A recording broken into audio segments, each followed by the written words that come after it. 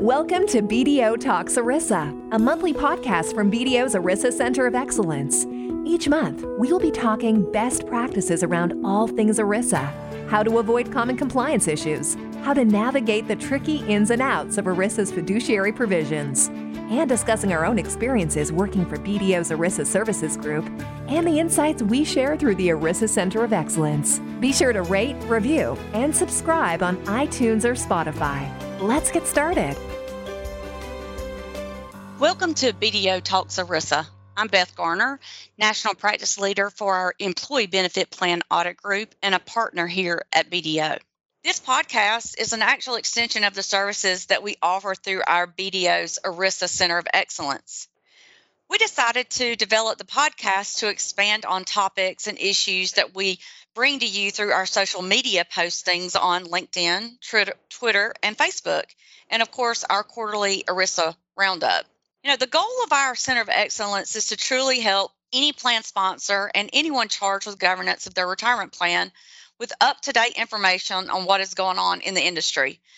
We know these professionals certainly wear many hats within the organization, and our Center of Excellence can be a place to quickly get up-to-date information, to help them with their responsibilities. Joining me on the podcast today is one of my co-hosts, Joanne Zupka. And, we're actually glad Joanne could join us today. She is in the middle of a major snowstorm, and we didn't know if she's going to be able to keep power. Thank you very much, Beth. I've got power right now, and the snow is coming down. I guess it really is winter, and I'm looking forward to, after a little later this evening, starting up the snow blower and getting rid of some of the snow. Okay, so with my little southern accent, we all know that I'm obviously not in the north, definitely in the south, and it is 40 degrees here, and you people can have this weather. It is not for me. Yep, we are definitely below 32, and with the wind chill, we are in the teens. You can have it. Well, we have a pretty awesome guest with us today. Erin is joining us today to discuss a new auditing standard. Dun, dun, dun, dun. Exactly. So she joined BDO through an expansion this past year in Denver, Colorado. We quickly realized Erin loves all things ERISA like us, so we let her join the nerdy group, the EBP group. She has over 16 years of accounting experience where she has concentrated in the EBP space. She regularly speaks at the AICPA Employee Benefit Plan Annual Conference, Finance Executives International, and has led several webinars and currently serves on the AICPA Employee Benefit Plan Expert Panel. Erin, thank you for joining us today. So we have a rule that introduce yourself, maybe add a little color to your professional career, but you have to share something personal about yourself. Yikes. No pressure. No pressure. Well, thanks for having me. It's true. I love all things ERISA. Very excited to be part of BDO now, joining the group. Everyone there is great to work with. The resources are amazing. It's been a great experience so far. 6 months in, if even. Oh, wow. Yeah. I know. Like that. But yeah, out here in Denver, where everyone thinks that it snows nonstop and is freezing cold, it is almost 60 degrees right now, sunny, warm, no snow on the ground. I know. Originally from the Mid-Atlantic region, so Maryland area, where I think they're getting the same storm. So feeling very grateful not to be there right now, which I think everything's covered in ice according to my family. Yeah, let's see. Something personal. I am really involved in the local community in Denver, currently on the board of Florence Crittenden Services that serves teen moms and their kids. And other than that right now, I have a 4-year-old who is the most exhausting child I could ever imagine. She goes at 11 out of 10 all day, every day. And in a couple weeks, we're going to learn how to ski together. Neither of us have skied. And I'm pretty sure I might break a bone, and she will fall and bounce back with her little rubber bones. I've been on the phone with you, full disclosure, and she's been in the background, and I absolutely adore to hear that voice. Because, I have 14-year-old boys that, grunt at this point, and so it's not a full conversation. But I fully believe she's going to be a boss. She's gonna be a leader, and I love that about her. Today was her first day of pre-K, and her job, I think she probably took, was teacher's helper, and I already got a video of her leading the Pledge of Allegiance in her new room on the first day. Awesome. Yes. Well, it sounds like she's going to keep you on your toes, and much success on learning how to ski in the upcoming weeks. As we talk about kind of fun things to do in the winter, let's turn it over to a nice, fun auditing topic. The big nerds that we are. So back in 2019, the Accounting Standards Board issued SAS-136. So let me stop right there because we got an acronym for everything, and let me tell you what SAS stands for. It's Statement on Auditing Standards. This means as auditors, we have a new rule that we must follow for the plan audits. Don't you just love it? So, back in 2019, when this rule was issued, the rule was to be adopted this year, but everything COVID, because we can't have a conversation without that word coming up, right? A delay has been granted until next year. However, our firm was already adopting other auditing standards within the suite of these new SASs that were being, issued. So we decided, hey, we might as well continue to fully adopt this standard as well. Don't we just all love more change on top of change? Yes, that is how we work in the accounting profession, right? I mean, so if you're not an auditor and you're thinking, what in the world does this auditing standard have to do with my employee benefit plan audit? I mean, more change. I'm already working from home. I'm a part-time teacher. I'm cooking. I mean, I'm doing everything. Now I got a new SAS, and what is this going to mean to me? Well, okay, so I just realized we didn't even tell the title of the auditing standards, and we're just rattling on. So let's get back to that. So the title is Forming an Opinion and Reporting on Financial Statements of Employee Benefit Plans Subject to ERISA. So basically, this new standard outlines some new definitions in the benefit plan auditing world and clearly outlines the auditor's responsibilities with respect to these audits. Let me tell you, there's a lot in this rule, so we're going to, start discussing some of the finer points. And let me say, there is quite a bit of material in this auditing standard, so we'll touch on some of the definitions and what those charged with governance will see at the beginning, and probably we'll do another podcast on some of the remaining items. All right, let's get going. Erin, great to have you with us today. And so why don't you kind of outline which plans this new auditing standard applies to? Yeah, so as the standard states, it applies to plans subject to ERISA, and that includes single employer, multiple employer, and multi-employer plans that are subject to ERISA. So any plans not subject to ERISA are not covered by this standard. And if you're curious if your plan's subject to ERISA, gut check. If you file a 5500, it's an ERISA plan. Yeah, you'd be amazed at some of the questions we get. So that is a very good tip of a gut check right there. So, so the audit profession, we have been performing limited scope audits for many, many years. This standard outlines a new name for this audit. Can you tell us a little bit about that, and why in the world did the profession as a whole think, we needed to change all this? Yeah, it's a really great question. So limited scope audit used to be performed, and we would not audit the investment and investment income if they were certified by a qualified institution, and the plan sponsor elected to have this audit performed. And really, if you read the auditor's report, it sounded like we didn't do any work. So it basically said, we're disclaiming an opinion, we got this certification, and we're done.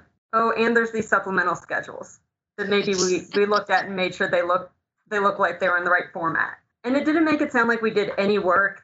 And so as a profession, we thought maybe our auditor's report should reflect the actual work that we're doing. So we have this new standard. And with that, we have a new audit scope. It's called an ERISA Section 103A3C, which replaces the limited scope audit. The new audit opinion will include descriptions of what we did audit, what our responsibilities were over the audit and the financial statement, management's responsibilities, and completely replace that limited scope. So we shouldn't use that term anymore. And I will say it again, ERISA section 103A3C. Let's take a pause there and just realize that the limited scope audit wording is going away. And in its place, we're calling it the ERISA section 103A3C audit. Woo, I'm going to need a Post-it note. I think I'm going to have me a Post-it note on my computer with those words so that I will know it. I'm going to be transposing words and numbers and letters and all types of stuff. And I'm going to be looking for the time when we're like, do you remember we used to just do a limited scope audit? Okay, enough. When auditors do adapt this auditing standard, Erin, what type of changes should the plan sponsors or plan management expect to see besides the name change? Yeah, so I think up front you'll see a lot more communication from BDO with podcasts like this, white papers, blog posts, other articles being issued. And then from your audit teams, you should expect, communication about the standard during your kickoff meeting up front, communications through the required planning communications. And there are some certain preconditions that need to be met before we can perform an ERISA section 103A3C audit. And Erin, sorry to interrupt, but don't you think that, yes. I thought you were going to compliment me on how well I can say it. It just rolls off my tongue now. Exactly, Miss Expert Panel. So, there are this precondition thing. Don't you think that we're going to have to really educate more so now? Yeah, I think now that management has to make the decision that the qualifying institution is actually qualified to certify before signing an engagement letter and affirmatively electing the ERISA section 103A3C audit, I think there'll be a lot more education on, is their trustee, custodian, insurance company, bank, or whoever they're using really a qualified institution? And having those conversations, maybe even calls with the service provider to figure out who's certifying, how do they meet that qualification. Yeah, I think for some of the plans, there'll be quite a bit of extra conversation about the qualified institution. Yes. Before signing the engagement letter. So we will have to, explain to plan sponsors that are listening, what is in that engagement letter. Well, you may also, jump it in here, may need to take it a step back and maybe give them some education on what is a qualifying institution. True. Luckily, that definition hasn't really changed from the limited scope. So it's still banks, trust companies, insurance companies. And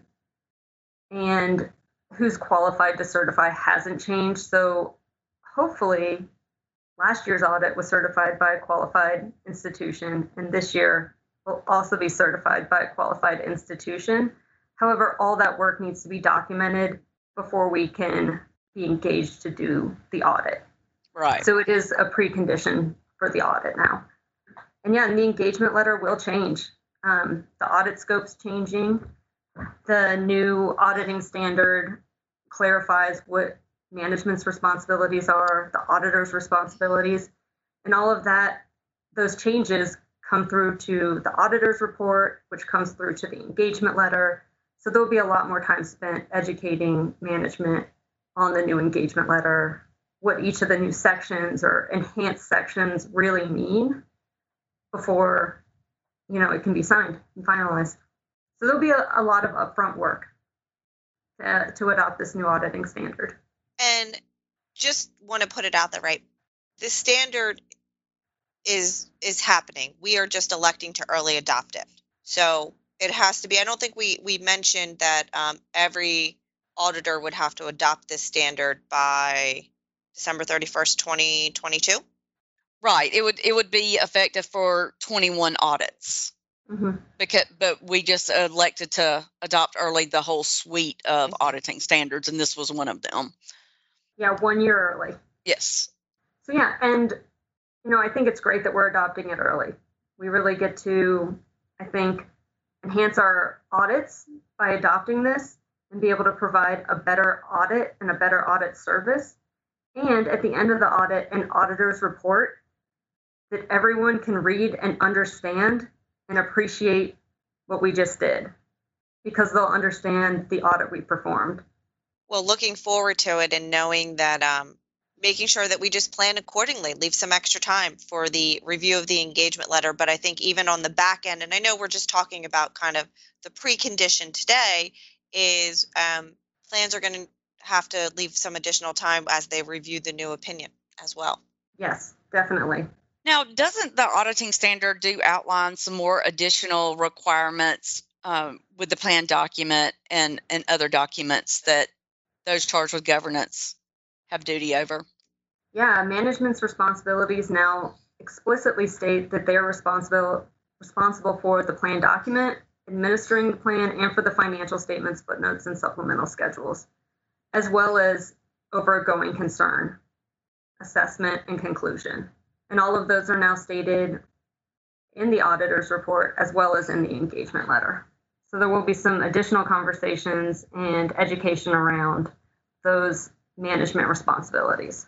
So, I mean, I see it as really additionally opening up conversations that auditors are going to have with plan sponsors and those charged with governance. Years ago, the standard came out that we needed to do planning communications and open up those communications, and then additionally, follow up the exit, wrap up, what we call, and give a conclusion to the audit, and those communications are required. It seems to me that this auditing standard is adding meat to those conversations and outlining it even more what plan management's responsibilities are, where we all have experienced in the marketplace, we just want a limited scope audit. And can't say that anymore. Oh, I know. But I mean, my concern at the end of the day would be that we have this new auditing standard, but then plan management or some plan management would not take it seriously and still think it's just a limited scope audit and nothing has really changed. We're just going to call it something else. And I don't think that that's really what the standard wants it to be. Yeah, I think the standard really helps put meat in the engagement letter, meat in the auditor's report, meat in the planning communications on all of these items, and really opens up the dialogue on these responsibilities that management has. Okay. And I think that's wonderful, because I mean, we have, you've experienced people that are in charge of plans all over the board, where very involved and very much about risk and their risk profile. And then, other folks that it's not, they've got so many things on their plate that this isn't number one on the list. And we understand that. So, I think it will be a year of us educating and explaining and going through engagement letters and explaining the data points and why this in the end is going to be valuable to the industry. And I'm certainly looking forward to that. And education can take on many different forms and shapes. So we do have an email account associated with this podcast called bdotalksarissa@bdo.com. If you want to hear more about the SAS-136 and the impact to your audit, whether it be the engagement letter, the opinion, maybe the management representation letter. I know, Erin, we've just touched the surface. We'd love to hear from you. Absolutely. Erin, thank you so much for joining us today. Your knowledge is invaluable with you being on the expert panel, and we are ridiculously happy to have you here at BDO. And this standard does. It absolutely covers way too much information in this one podcast. So, there is where you're going to get reportable findings and things about internal control and operations as an end result. And so really look for another podcast with that topic in mind, because that one's going to be a deep one. And we'll have Aaron come back and we'll talk about what qualifies as a reportable finding and what doesn't, so that, plan sponsors can have a little bit of information, so when they get their report, they can know what we're trying to accomplish. So as you can tell, we love talking about retirement and anything dealing with plans. Feel free to email us. Also, our BDO ERISA Center of Excellence on BDO.com touches on all topics, retirement and other HR trends. So we keep you up to date. Feel free to visit our Center of Excellence. Well, thank you so much for having me. This was super fun, and I'm really excited to come back and talk about reportable findings. Thank you for listening to BDO Talks ERISA. Past episodes are available at bdo.com/BDO Talks ERISA. Or you can go to iTunes or Spotify to rate, review, and subscribe. You can also send us feedback, questions, or ideas you have for future topics at bdotalkserisa@bdo.com. The views expressed by our guests do not necessarily reflect the views of BDO. For more information on BDO's ERISA Center of Excellence and the services we provide, visit bdo.com/ERISA.